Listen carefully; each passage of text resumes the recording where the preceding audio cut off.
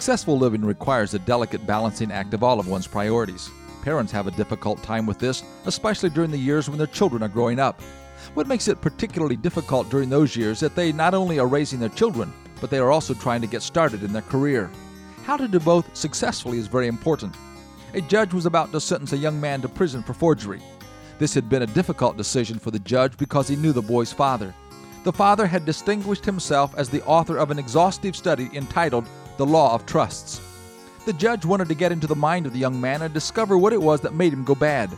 Why had he disgraced his father? Why had he turned against the very thing that his father was involved in?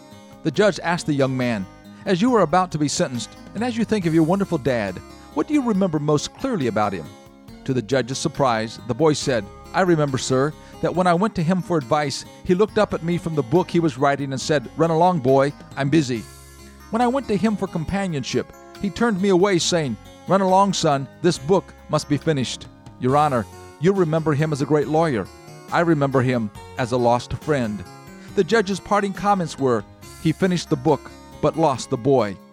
In our desire to make a mark in the world, we need to make sure that we choose the things that truly leave a good, lasting legacy. This is Bill Hostler with today's Key to Confident Living.